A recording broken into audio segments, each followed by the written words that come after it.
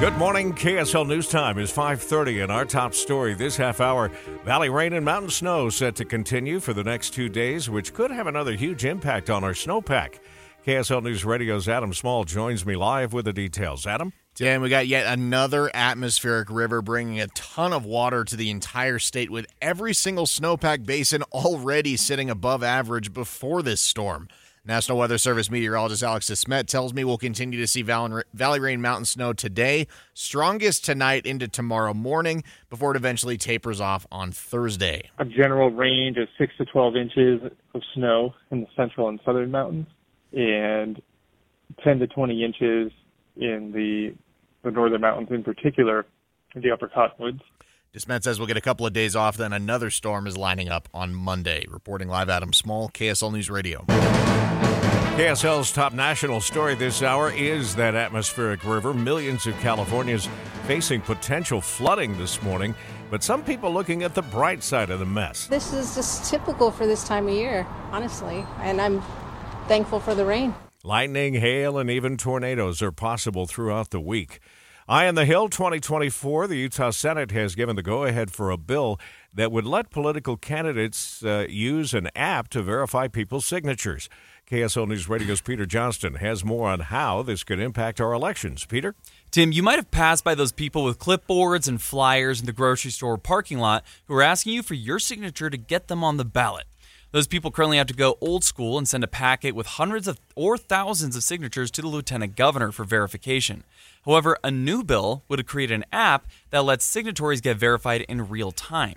That could resolve a problem where candidates who get their run shut down because they find out days or weeks later that some of their signatures aren't actually legitimate.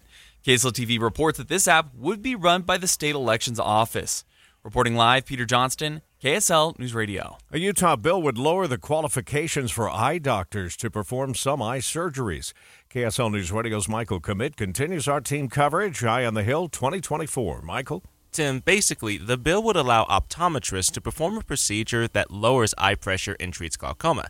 Now, the controversy is optometrists don't have the same amount of training for this procedure as, say, an ophthalmologist.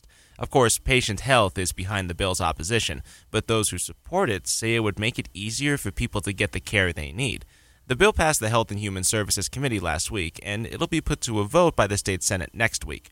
Reporting live, Michael Commit, KSL News Radio. Well, it's official. Natalie Klein is running for re-election for the State School Board District 9. In a post on Facebook, she says she will fight for children to be free from indoctrination, divisive labels, and other obstacles that she says undermine faith, family, and freedom. This all comes after Klein posted a picture of a high school basketball player, inferring that she might be transgender. The player is not. Klein has faced blowback from lawmakers and other school board members, even the Mill Creek City Council that overwhelmingly passed a resolution asking for her resignation. Utah House Minority Leader Angela Romero says she is disappointed in hearing that news after she says Klein crossed a line targeting a child on social media, which led to censure by her colleagues in the state legislature. Mark Jackson, KSL News Radio. A possible campfire explosion in West Point left a woman and her son in critical condition.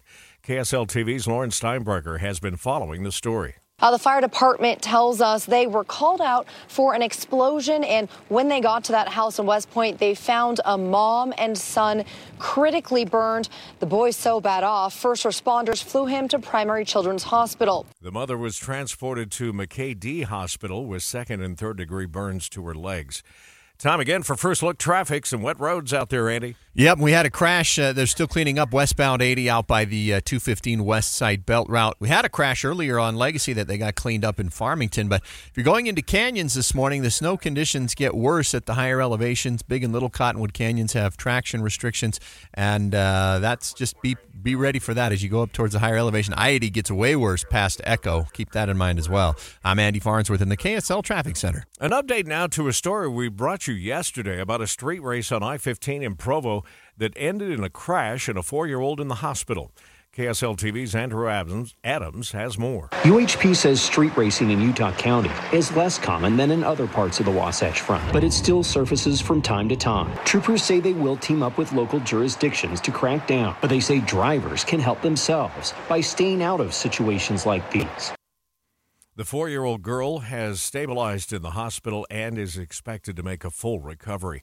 Some local professors warning people not to get caught up in the soulmate trap. The soulmate trap is thinking that there's one perfect person for you to be with, and when you find them, everything will be perfect. We get into this trap of I can just find the right person instead of, hey, I need to be the right person. Relationships are made, they're not found. So it takes a lot of time and work and effort on the relationship to make it work. Dr. David Schramm with Utah State University says their research shows most of us really like about 80% of our partner's traits. He says happy couples focus on that 80% and not the other 20%. Don Brinkerhoff, KSL News Radio. A home caught fire in Sandy earlier this morning. Deputy Fire Chief Ryan McGonigal says the fire probably started outside the garage. Sounds like the wife just heard a pop, and when they went to investigate, saw something was burning on the outside. Both home occupants were able to get out safely.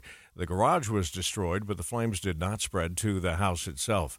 Doctors in Florida are watching closely for a measles outbreak. An elementary school near Fort Lauderdale is now reporting 5 students with measles. Meanwhile, 9 cases have been reported in the Philadelphia area since December, all involving unvaccinated people. So far this year, at least 1 case has been reported in 12 states. Measles spreads in the air when an infected person coughs or sneezes. Symptoms include fever, cough, runny nose, and a distinctive rash. But severe cases can lead to brain swelling, pneumonia, or even death. ABC's Allison Cossack reports that experts say when 95% of a community is vaccinated against measles, but 36 states fall below that 95% threshold.